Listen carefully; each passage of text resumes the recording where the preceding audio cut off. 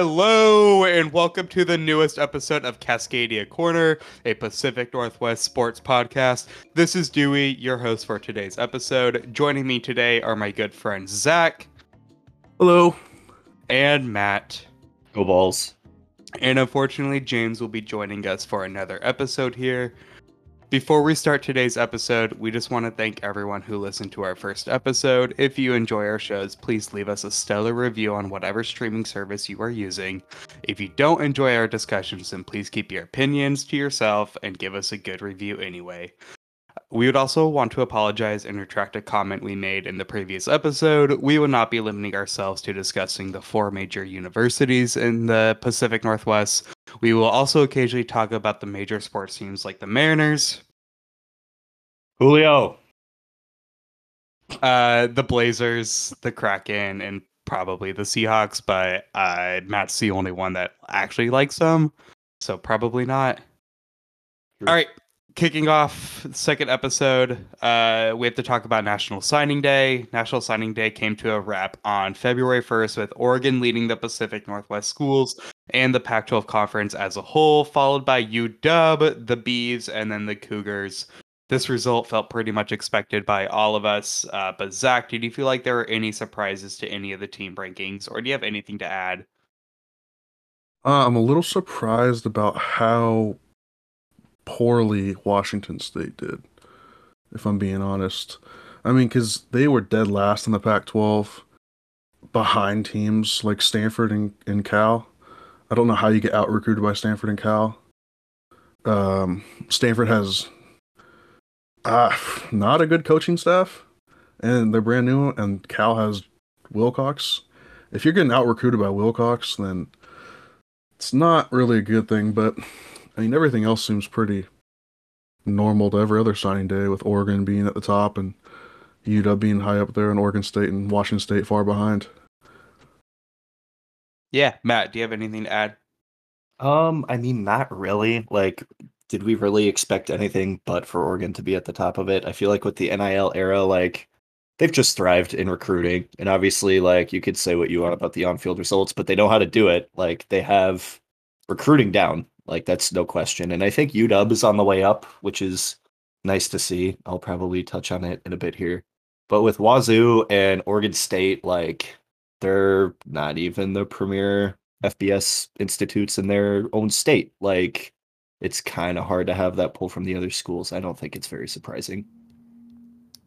James, this was your Super Bowl win. We're going to win the Oregon. One thing about Oregon anything is they're going to win the offseason natty every year. Every year they're going to win the offseason natty. Undefeated in the offseason. But yeah, another solid recruiting class. The question is still just going to remain if they can translate it into results on the field. But yeah, overall, another great recruiting class. We missed out on a couple of guys late, but I think we were able to patch the holes for sure. Are there any players this year that are going to do the Slippington that you just feel like are just going to blow it at the biggest moments against the rival? We'll have to see. We'll have to see. Do you guys do you think Oregon State kind of dropped the ball with this class, considering how they've been on the rise? I love their quarterbacks that they got in the class, including DJU. But Childs balled out in his in the All-American game. I really like him. I think he was a really good player that Oregon State was able to get. And then they got that defensive lineman. I can't remember where he's out of, but he's another top 300 recruit. I know they beat out a couple random schools in order to get him. I believe a few of the SEC schools they were able to get him. I feel like Oregon State did enough in this class. And obviously they didn't take a lot of players. I think they were let's check on 247 or 24/7. Sorry. Yeah, they only took 19, which I guess is probably about average. But I feel like they just did what was expected of them. Matt, did you feel like that UW did anything or added enough guys in order to keep the team competitive in the next few years? I think so. I think they utilized the portal. I think that's something that DeBoer and Co have done a really good job is utilizing the portal. Obviously, with Michael Penix last year, they're bringing in this year Dylan Johnson, who's a 4-star transfer. Jabbar Muhammad from Oklahoma State, who plays corner. He's a 4-star transfer. They got a lot of good guys. Jeremy Bernard, who was originally a Husky and then went to Michigan State for a year and then decided, yeah, I want to go play for the fun offense. So he's back from the portal, and I feel like they utilize that to their advantage. And I think even with the guys that they signed just out of high school, like Caleb Presley's a huge get, flipping him from Oregon. Obviously, haven't seen that from Washington in a bit, flipping guys from Oregon. So it's kind of a big deal. Tayshawn Lyons, who was iffy for a bit, signed on National Signing Day. Curly Reed obviously highlights that class too. I think some underrated guys like Keith Reynolds and Tybo Rogers are guys to keep your eyes on. But overall, I think it's a step in the right direction for recruiting. I'm excited to see how they build off the 2023 class in the next cycle. I think DeBoer has made it obvious that they are focused on 2024 pretty heavily. So I like the direction it's going for sure. Do we need to talk about the throne? Do you want to talk about the throne? I think we should talk about the throne. I think The we should give some context. $1,300 throne. Okay, so for those who don't know, UW kicked off its 2024 recruiting class a few weeks ago, and they did this big royalty type throne and a bunch of Husky throwback gear and just memorabilia in the back of it for a backdrop, and it was really cool to see UW finally get its head in the game and actually do something with clout before we all made the joke that UW just uses a piece of white butcher paper in a janitor's closet somewhere to take all their recruiting photos. But it was cool to see them step up. Somehow that picture just turned into a meme on Oregon Twitter, and then a bunch of Duck fans found the chair online, and apparently it's only $1,300. Yeah, so really fun stuff on Twitter going on the last few weeks with that. Any more to add about the throne? Yeah, the throne made me feel like a boomer because I didn't like it. And I was like, oh my God, do I not like having fun now? So I had to really reevaluate myself and what I think is fun. And now I'm back on the trail that it's fun. It is a fun thing to do. As long as the players like it, I feel like it doesn't matter. I had to recheck myself. Okay. Anything else to add as far as the chair, or should we move on from it and never mention it ever again? You've given the chair too much time. Too much time. Speaking of recruits, James, did you feel like that Oregon filled any necessary gaps? Yeah. I mean, with Dorless coming back and then getting Mateo on that D line, along with let me look for his name real quick. Johnson in the secondary, the transfer from Ole Miss. I think the defense is going to be improved. I think in Lanning's second year, it's going to be good. Getting Dickey and the other receiver, I lost him. Doesn't even know his own players. I don't. I'm an embarrassment. But yeah, I think this is another step in the right direction. But like I said before, for Oregon, it's going to be all about translating that to wins on the football field. That's kind of we've seen classes like this from Oregon before. And the big deal is just going to be able to showcase and develop that talent. I just wanted to go through and ask you guys players that you guys are very excited for or terrified of that any of the other schools signed. I can start. So I am extremely excited about Jabbar Muhammad, the Oklahoma State transfer. He was, I believe, a Big 12 freshman defensive player, all conference type deal. I think he's going to make an immediate impact for UW and probably their worst position group. Also, like Matt said, super excited about Jeremy Bernard coming back. I feel like the wide receiver room was already amazing, and it just makes it that much better when you have a bench piece like that, who could also just come in at any point and make a massive impact. And then Matt, he's from your neck of the woods, Zach Durfee, the Sioux Falls transfer who was like widely regarded as like the next big pass rusher coming out of like the NAIA level. People are loving what they're seeing out of him. I'm absolutely terrified of Dickey at Oregon now. Absolutely terrified of him. He's someone that I really wanted at UW. Really wish that we could have gotten him, but he unfortunately went down south to Oregon. I think he's going to be a problem. I think him and Troy Franklin are probably going to be two of the best receivers in the conference's upcoming year. And I think it's just going to give everyone a headache. Zach, what about you? There's a couple guys where I can say it, but mainly for the recruiting class, I'm excited about Kelsey Howard. He's the defensive lineman they got out of Las Vegas, and defensive line is a position group that Oregon State's kind of just failed at getting guys. So it'll be good to have just a solid, actually really good defensive lineman in there to maybe get a pass rush. And that's like the only thing they were really lacking this last year on defense. And guys I'm scared of, oh man, I don't even know. No one really scares. I'm scared of like people that are already there. Like I'm terrified of Penix. I'm pretty scared of Bo Nix's not being injured. Bo Picks. Imagine a healthy Bo Picks. So yeah, I'm not really scared of anybody. What about you, Matt? I feel like Dewey nailed it with Dickey. Like I am absolutely terrified of that guy, and thinking of like last year's UW secondary with Dickey in that wide receiver room. Oh god, like it's terrifying to think about.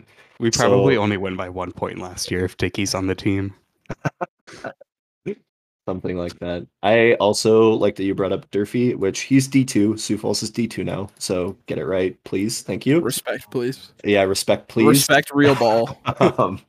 But I'm really excited to see him because at Sioux Falls, obviously, like that is my neck of the woods. For those that don't know, I go to college out in South Dakota and heard a lot about him during the past season, just out of Sioux Falls. People locally were talking about him. So I'm excited to see what he can do at the FBS level. And I think too, Childs scares the absolute piss out of me. I'm not gonna lie. I feel like he flew under the radar for Oregon State, and for them to hang on to him was big. He looked really good in all of the showcase stuff that he did. And I think being able to learn under DJU for a year and have him develop and get the ropes of the offense down before throwing him to the Wolves, like he's going to be so much better off when he does take the reins. And I think that is scary for the Pac-12 North as a whole, to be honest. Agreed. He was someone that I really wanted UW to get, especially since we didn't get a quarterback this past class. I felt like a late flip of Childs would have made sense for us, but it was pretty cool to see him stay committed to Smitty in Oregon State. Really even big. after the whole DJU coming over thing. Getting Childs and DJ was huge because I mean the only criticism we've had of Schmidt is that he hasn't gotten a quarterback at all. Like he's never gotten a quarterback. So getting two really good quarterbacks is obviously huge. James, what about you? Are there any players that you're excited about or terrified of? Yeah, I got a couple. I got two actually. The first one is Roderick Pleasant. Sorry, he kind of flew under the radar. He signed on the late, or I guess the normal, national signing day, and he kind of flew under the radar because of all the Harbor stuff. People were waiting to see where Harbor was going to end up.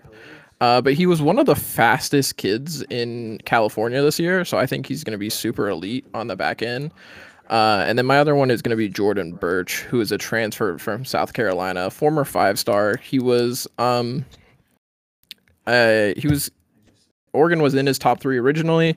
It ends up not working out at South Carolina, and then he comes back to Oregon, which is kind of interesting, in this new era of the transfer portal. Ending up in a guy's, top 3 isn't the end of the world, because if he ends up transferring, you've got a pretty good shot of getting him. And then for the guy I'm scared of, I know it's out of our region, Dante Moore is terrifying to me. It's Dante relevant, Morse. I suppose. Dante, if he was former Oregon quarterback, he's committed. Everybody thinks he is. He takes his official visit to UCLA. Kind of the thought process is he's going to be a Duck, but you get all these official visits, you might as well use them. And then he flips, and I think he's going to be really good. I think he's going to be able to mirror a lot of what DTR did at UCLA. So yeah, he is definitely very scary for me. Don't they have like 4 or 5 blue chip quarterbacks on that roster now? Like, So. like if Dante Moore like finishes fall camp next year as like quarterback 3, I wouldn't even be surprised considering they took in like Colin Schlee. They still have Garbers there. They still have Justin Martin, who's been in the program for a few years. We're probably going to see Garbers and Martin transfer out, either or. But yeah, UCLA quarterback room is probably the deepest in the conference, which is weird considering Chip Kelly doesn't know how to recruit, according to most people. All right, anyone have anything to add for National Signing Day? Yeah, I want to quickly touch on Wazoo. They obviously lost. They lost their receivers, and Donovan Ali, who was a baller, and then Stribling, who was also pretty good. The only guy that they brought in that's like somewhat decent is Devin Richardson at Texas, and I think he'll be pretty good to step in there to play middle linebacker for them. But other than that, I mean, their recruiting class was pretty bad. And they had a lot of guys transfer out. Yeah, I'm looking at their class right now, and it's like exactly what you would expect for trying to recruit to Pullman, Washington, especially when they haven't been that great the last few years. Yeah, I just don't like. There's no really big winners in this class. Like maybe Joshua Kelly, the former Fresno State wide receiver. Or maybe Kyle Williams, the dude out of UNLV, but like I like Kyle Williams. I think he's good. It's a good signing for them. Yeah, probably the best you're going to get in this class. But I just don't think they're going to be as competitive next year. All right. Anyone else want to talk about the Cougs? It's just going to be Cam Ward magic. Like Yeah, that's just what it's going to come down to, unfortunately. Again. This offense is going to live and die by Cam Ward, or this whole team is next year, which is a shame because I think he's a good enough player where even if you surrounded him with a little bit of talent, I think he's definitely a floor raiser like that. But yeah, I think it's going to be a long season out on the Palouse this year. Okay. Moving on. We have to talk about the coaches now. West Coast College Football put out an article a few weeks ago that ranked the Pac-12 coaches heading into the 2023 season. Leading the Cascadia Corner was my ball coach, Kalen DeBoer, followed by my other ball coach, Jonathan Smith. For those of you that don't know, I am an Oregon State online student.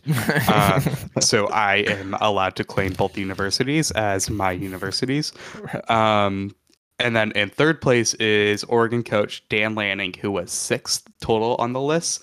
And then in last place was Jake Dicker at 10. James, do you feel like they got these rankings right? Kalen DeBoer's a little high, don't we think? I think he's a little low. Kalen DeBoer had everything go right for him this season. He had an easy out of conference. He didn't have to play Utah. He didn't have to play USC. I think the future for Washington is very exciting, but they dodged a lot of their a lot of the toughest opponents in the Pac-12 this year, and then you also have a couple bad losses at UCLA and at ASU. So yeah, I think he's a little high. I think the jury is still out. I definitely don't think we can like write him off as one of the top coaches in the Pac-12 yet, to be honest. I think Jonathan Smith should be ahead of him, if I'm being 100% honest. Matt, do you want to argue that? You know I'm right. So here's where I sit. I think James is right in the sense that the jury's still out. I think those losses at ASU and UCLA were not good, but also he did show up for the big games they played in. He coached well against Oregon. He coached well against Texas, which bowl game say what you want about it, but he still coached well. That was a Texas home game. Like, let's be honest. That was like 80% of their fans were probably Texas fans in that stadium. Yeah. Like he went a out of good Texas.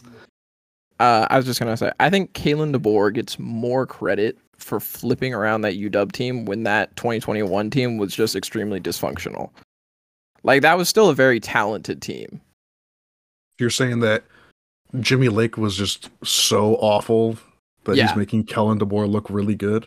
Did you watch a John Don led game by chance? Kalen DeBoer was also the one that brought in Dylan Morris's replacement, so I will give him full credit for that, because I think that alone is one of the. This season will definitely be approved. I mean, for all of these coaches, obviously, but this year will really, I think, prove if Kalen DeBoer has got it or not. I agree. And I agree with you in that Jonathan Smith should be one spot ahead of him, to be completely honest, because I think Jonathan Smith getting Oregon State to 10 wins is more impressive than Kalen DeBoer getting Washington to 11. Like, that's just the way 100%. I see it. I think like they are like probably like 1A, 1B type we forget situation. How bad that Oregon State team was when he took over. They were like bordering levels of Kansas bad, and now he's been 0-12. Should Yeah. have been 0-12. Exactly. And now, I mean, like, people are saying if they don't win 10 games this year, it's going to be a disappointment. Yeah. I think Jonathan Smith should definitely be ahead. And then for Dan Lanning, first year as a head coach at the FBS level, I think, you're really happy with some of the things you saw earlier in the Pac-12 season. But then some of the things you saw later in the season, especially versus the Washington and the Oregon State game, are a little disappointing, and you'd like to see those things get fixed this year. So I think 6 is probably a good spot for him right now. Why does Dan Lanning get the pass, but not DeBoer? This is DeBoer's first time coaching at a Power 5 level. But okay, he has head coaching experience before, though. This is Dan Lanning's first head coaching job. Okay. Period. Okay, who cares? Dan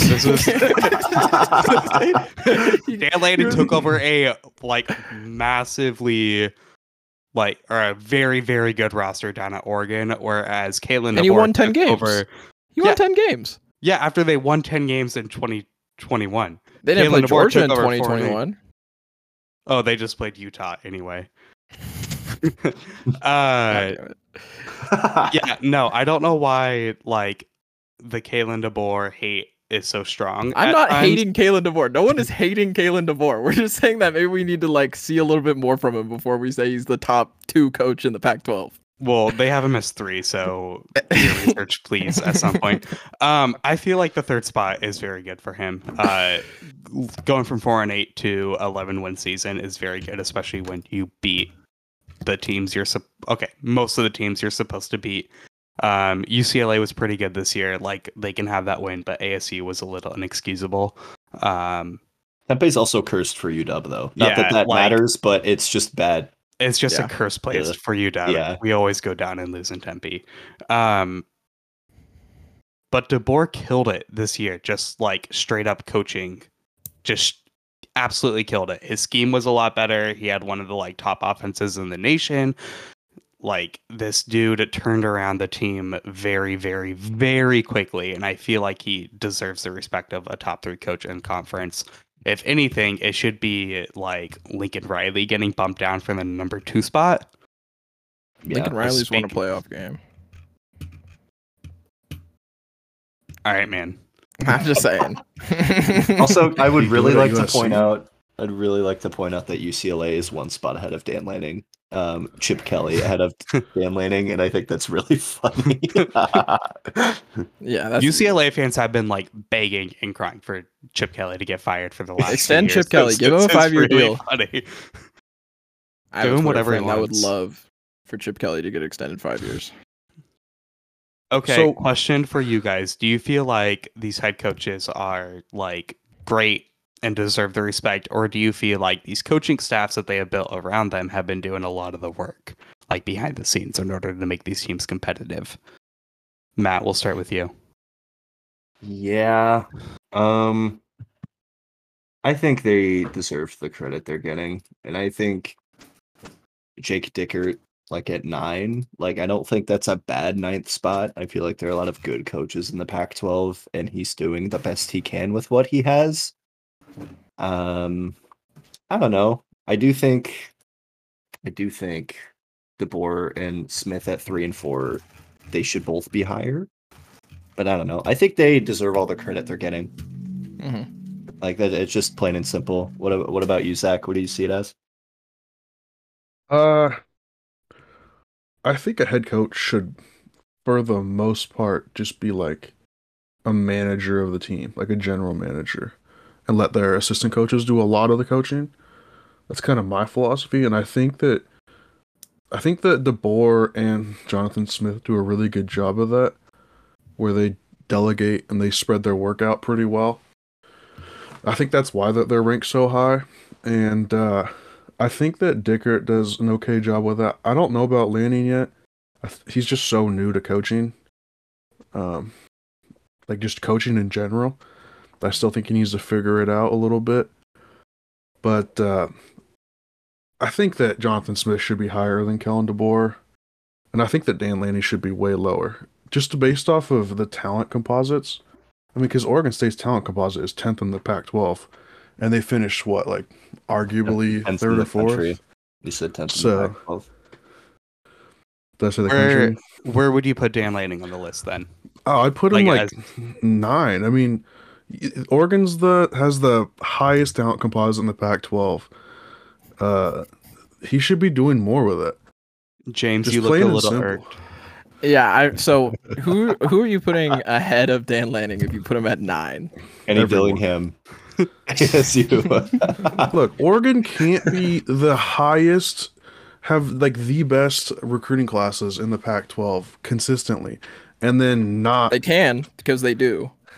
But then they just don't do anything with it. Like, congrats on the holiday. We've run bro. a Rose Bowl this decade. Who else in the Pac-12 has done that? Yeah, but who did? We're talking about it this wasn't year. this decade. It was. It the was last in decade. 2020. Yeah. Okay, man. Sorry, it's been 30 years for you, Dewey. But like, I don't know. I expect more from Oregon with all the talent they have. They just underperform, and it's got to be frustrating for Oregon fans. And Oh, 100%. like as an Oregon State fan, I know that we'll never have a squad that's rated that high for the talent composite, and it makes me frustrated that like Oregon just wastes the talent because Oregon State does so much with so little. Do you agree with that statement, James? That they I waste don't. talent down in Eugene? I mean, Oregon should be doing better than they are 100%. Is but that I just wouldn't. a symptom of like these like massive classes and like getting just a massive amount of blue chips? Do you think that like a certain amount of them are just always expected to just not pan out, or do you feel like there is an actual problem down at Oregon between the last two staffs where they're not developing? I mean, the number one thing I point at is the head coaching turnover we've had over the last 6 years. I mean, I agree. it's, and I mean, you can make your stepping stone you jokes or whatever, but people take their quote unquote dream job from Oregon, or they move on from Oregon, and they don't usually succeed. That's like just the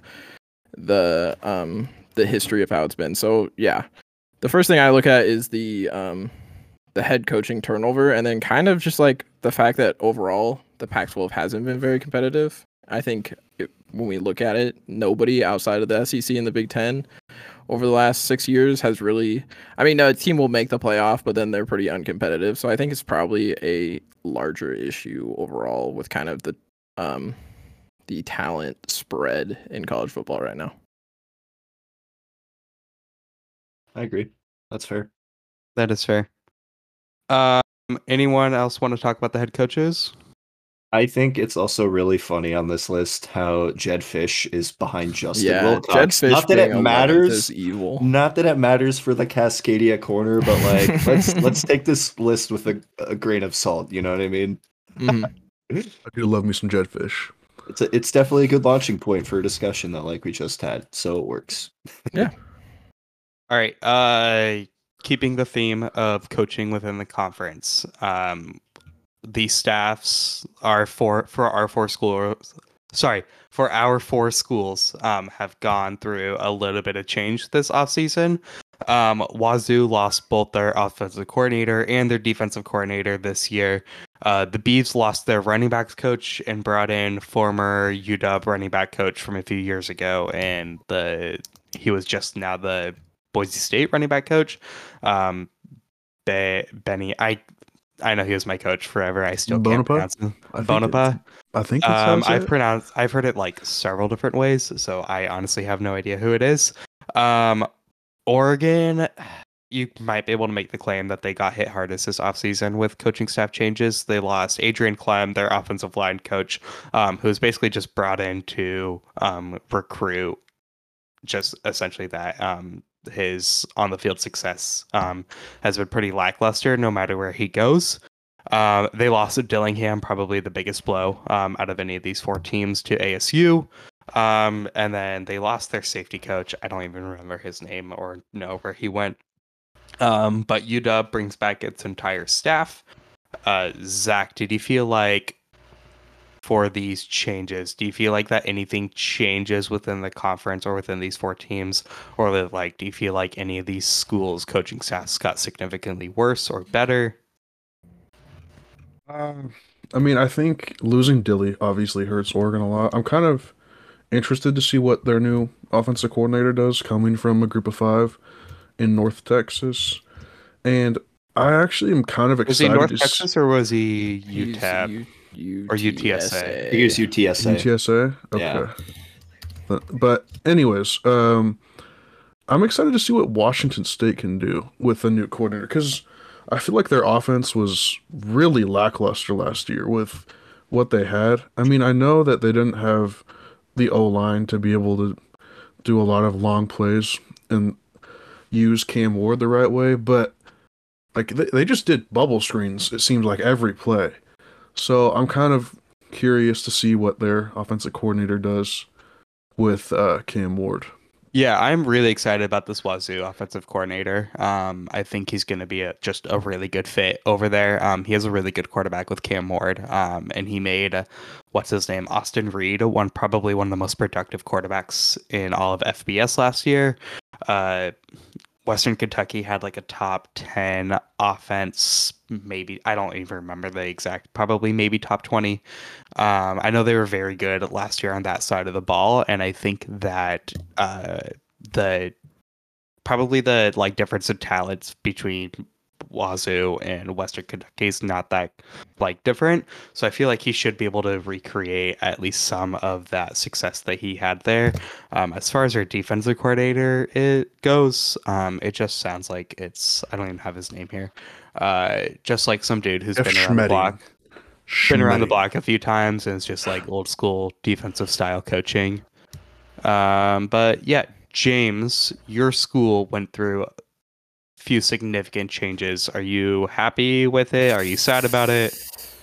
I mean, yeah, it would have been cool for Dilly to come back another year, but it just lined up perfectly. I think Arizona State saw what Oregon State did with Jonathan Smith, and you realize, it's kind of a win-win. If he ends up working out, it's going to take a lot more for him to leave his alma mater. As far as the OC hire goes, I really like Stein. I think that UTSA offense was electric this year. They were really good at throwing the ball down the field, so I'm kind of excited to see what they are able to do with this new wide receiver talent Oregon has coming in, along with another year of Bo Nix. And then Clem is kind of whatever for me. They'll find a replacement. Matt, our Huskies did not lose a single coach. You happy about this? You sad about it? Offensively, I'm very happy about it. I do think that offense is DeBoer's baby, so I don't think that the offensive coordinator staying or leaving would have been a big deal either way. Like, it's obviously nice that you get to keep him because familiarity and connections with the players and all that probably helps out with recruiting a little bit, because I know he had some connections to some of the guys that were considering transferring or leaving for the draft. So that's good. Defensively, I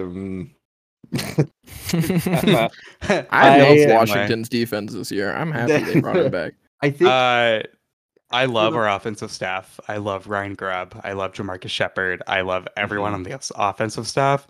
The defensive side of the program, you got to cut some of that. Yeah. You got to cut some of the dead And weight off at some point. Like safeties and corners, like the whole secondary specifically. I love the energy that Brown and Morrell bring to the team. I really do. But like that secondary was very untraditionally bad. Yeah, this you could year. make the argument that like they were just playing injured dudes all season. Like Jordan Perryman had a hip issue that was bothering him for most of the year, which just turned him into barbecue chicken. But I just don't understand why, like as a unit, you can be bad for all 13 games of the year and then get your job back. Yeah, it just wasn't impressive. And I feel like Washington, you talk about their defense when you talk about their development and their team. Like it was just such an offbeat this season, which like it's fun to watch good offensive football, but it's also really annoying to watch your secondary get burned for most of the season and have to win games with your offense. It's also so unusual for Washington to be like have a bad secondary because I mean, how many like former UW guys are in the NFL from the Oh god, secondary? there's so many. Exactly. There's so many, Yeah. and so it Like felt 3 or so 4. weird Mhm. that UW was so bad in the secondary last year. I'm Do you guys want to know also- something funny? What's up? This DB class that DeBoer and this group just brought in is definitely better than any DB class that like Jimmy Lake, who was very known for his DB development, ever brought in. Like just Yeah, as a class because as a whole, like he brought in like cool There's actual dudes. blue chips on there. That's why. Yeah, like he brought in. Like he did bring in McDuffie, he did bring in Kyler, and he did get like Byron Murphy. But like other than that, most of like the DBs that you are seeing like coming out of UW and making it to the NFL were just like raw 3-star athletes and never like any of these blue chip guys. Matt just mentioned it a few minutes ago, but I feel like Ryan Grubb saying no to Alabama and coming back and deciding to coach for UW was like massive win for the program.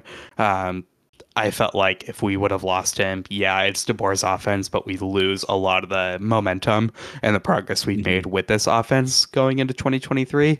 But like it makes the 2023 run feel a lot more special knowing that our play caller from the previous year is coming back for another season.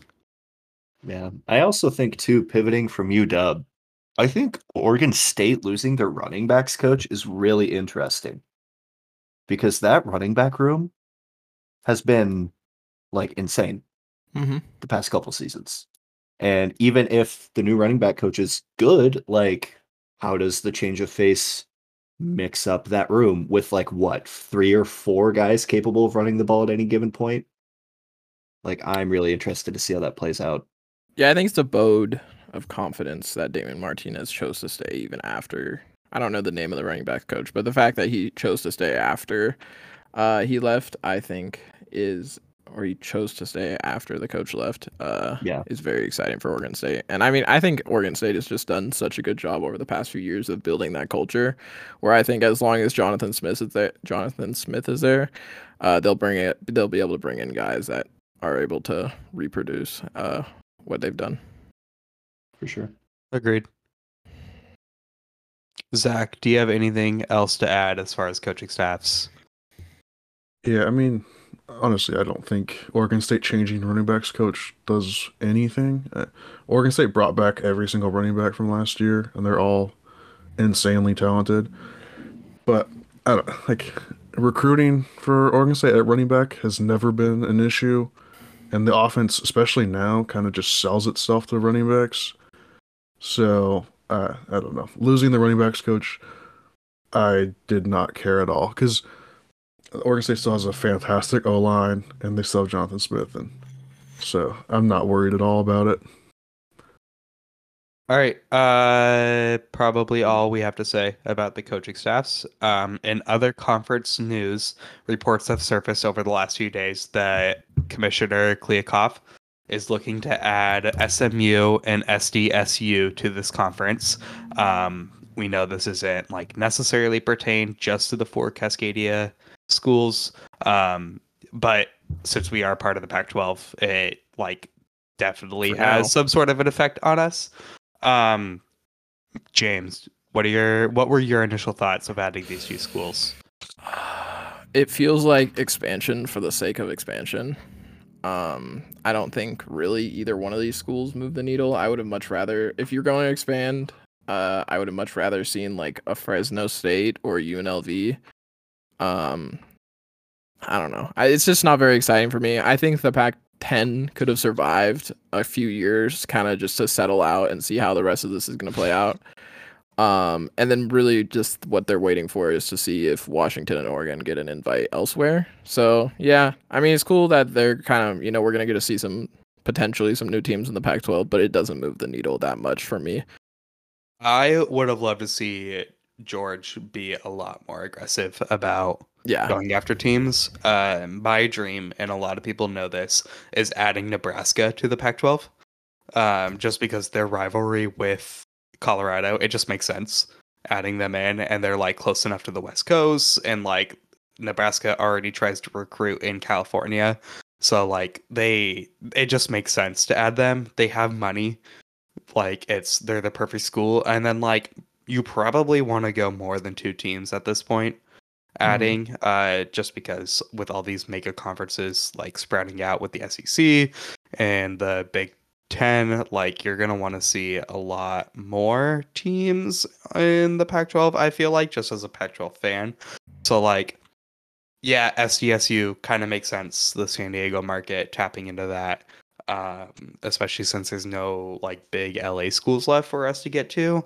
UNLV makes a lot of sense with the conference trying to move headquarters down to Vegas, and then maybe trying to poach like a Kansas or Kansas State, or like any of the other Texas schools like Baylor, TCU, like any of them. It would just like make a lot more sense than a team like SMU or just SDSU to the conference. Yeah. Matt, do you have anything else? I want to revisit the Nebraska statement you made, because I'm in the middle of like GBR country, and I don't know if I could handle that fan base on a regular basis. But they are extremely loyal. They might not know a thing about football, but they're extremely loyal. And they travel? They travel insanely well. Everywhere. It doesn't matter where their games are. It would honestly be super fun, and like it probably won't happen. But I kind of, I second your dream. I kind of like it. But as for SDSU and SMU, like it makes sense out of the teams that want to jump up to Power 5. I think SMU has a lot of hidden money that people don't really talk about. Their donors are pretty generous. Don't they spend more money on football than like Cal does as an entire athletic department? Like I read that somewhere. Yeah. I can't verify it at this moment, but it would be very funny if true. Yeah, I wouldn't doubt it, because I mean SMU's been pretty good the past few seasons, and they have money. SDSU is the one that like is kind of a no-brainer if you're looking for G5 teams to include. I feel like in every conversation you have about expansion, they come up. San Diego market's good. I think though we should just get rid of this idea and add Portland State and Eastern Washington. Make the corner 6 teams. Let's move this needle. Get into the Portland market. Let's get this rolling, man. Like Eastern can join the conference if they get rid of the red field. It is like it is horrible.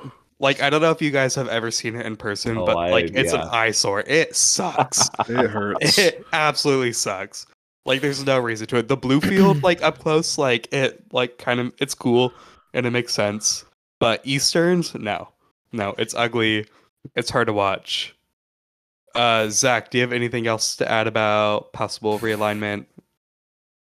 Yeah, I like adding SMU compared to like a Boise State, because everyone wants like to add like Boise State, and I hate that. Who cares about the Idaho market? And I hate Boise State as a whole, so I don't want them in here. SMU's cool because they're in Dallas, and it kind of makes sense. I remember a while ago in the offseason they were talking about poaching like Baylor and Texas Tech, and I actually think SMU makes more sense than a Baylor or Texas Tech, because, I mean, who wants to go to Lubbock and who wants to go to Waco? Adding a team that's in Dallas makes a lot of sense. And like you guys said, SMU has a lot of money, so it'll be cool. And I know teams like Oregon State does a decent job recruiting in Texas, so it'll be cool to like play there, and maybe they can expand upon that. Like Damien Martinez is from Texas, and a couple of the other guys on the team are from there. So that'd be cool. And SDSU kind of makes sense as a whole because they're in Southern California. And if you added Fresno State, that'd be another like Northern California team that's pretty close to the Bay, which you already have. So it wouldn't really make much sense to add Fresno State. But yeah, I Okay, would like to what see if UNLV. what if the plan is to stay at 10 teams no matter what, even That's- adding these teams? That's what I want. Do I you know think what that that's the means? idea. It More means you money got to per kick two school. people out. Yeah, UCLA, Like I'm talking about USC. like so the 10 that we have, like the Pac-10 that we currently have without USC and UCLA. Mhm. It doesn't sound like, but like what if they want to add 2 teams but then also kick 2 teams out? Stanford and Cal. Oregon State, Washington State, and we're going to the Big Sky, baby. Bingo. Yeah, no, I think Big those schools Sky. I think those programs would do a lot better off like Yeah. just as an athletic department if they moved out to the G5. 100%. That is a foolish statement. Like what? Like yeah, the Pac-12 money is nice and cool, but we also don't know what that's going to look like until the new media deal comes out. But like as an Oregon State fan, Zach, would you be a lot happier if your team was like 10-2, 11-1 every year competing for the conference championship, or like hoping that like you pop off like you did last year and get a 10-win season randomly in the Pac-12? In Jonathan Smith, we trust. I'm not going to the Big Sky. I've lived my whole life being a mediocre program, and I've accepted mediocrity to an extent. Pac-12 all the way. I hate losing, like absolutely hate losing. So the like idea of my team just like constantly being mediocre. Do we would rather win in the Big Sky than lose in the Yeah, Pac-12? yeah, exactly.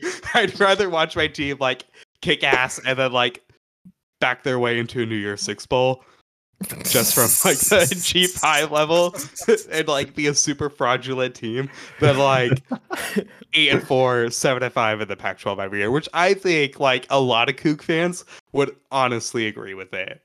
Like because most Kook fans that you meet probably can't name like all the teams in the Pac-10 conference. And like All they know they is like Kook. all they want to do is get drunk at football games and win their Jonathan games. Smith in the Mountain West would be so chills. It Oh would be my so god, electric. it would be generational. God, same with Jake Dickert, honestly. Unless it's Fresno State, then ugh. I mean, if Oregon State went to the Big Sky, Jonathan Smith is gone. He's going to go get more money he's like, somewhere I'm else. out of here. Get me Well, out. they wouldn't be able to pay him. I mean, so- But yeah, just to kind of wrap up the conference realignment conversation, I think the big thing for the Pac-12 overall is preferably come out ahead of the Big 12 and the ACC. I think they still have bigger brands, even though Stanford and Cal don't really care about athletics. Oregon and Washington, I would say, are bigger brands than anything the Big 12 has, competing with the ACC. So the big thing is, even if you're going to go to 12 or you're going to stay at 10, get that media deal right, even if that means it's on Amazon or Apple TV. That's my big James, takeaway. As an Oregon fan, what do you want to do? Do you want to Get stay in invited to the? the Big 10. Do you want Honestly. UW going with you? We'll take UW with us. Yeah. You'll take UW with you. Okay, Mhm. I'm asking you as an Oregon fan. Do you want to be Yeah. in the same conference as UW? Yeah. I think this rivalry is like honestly one of the most underrated ones in college football. I think Matt and I would also agree. Yeah, I'm I going to agree. speak for him for a second. Yeah. Yeah. Like Oregon and UW, they need to be in the same conference together, and if one leaves, the other has to go with them. Especially with both of these both of these teams becoming competitive again. I feel like it's been so long. I mean, outside of like 2017, 2018, it's been so long since both of these teams were competitive that the rivalry is really going to get good over the next 5 years. Yeah, going to be a lot of fun games in the near future. Yeah, A lot of heartbreaks, I feel like, for you. maybe both of us. Maybe. We'll see in Seattle this year. All right, that is going to do it for our second episode here at Cascadia Corner. Remember to follow us on Twitter at Cascadia_corner. Just a reminder, we're going to release episodes about every 2 weeks. This week, we are going to release it before the Super Bowl. That way, we are not competing with the other boomers that are releasing their podcast on Sunday morning. But other than that, we'll see you in a few weeks. Adios. Quack.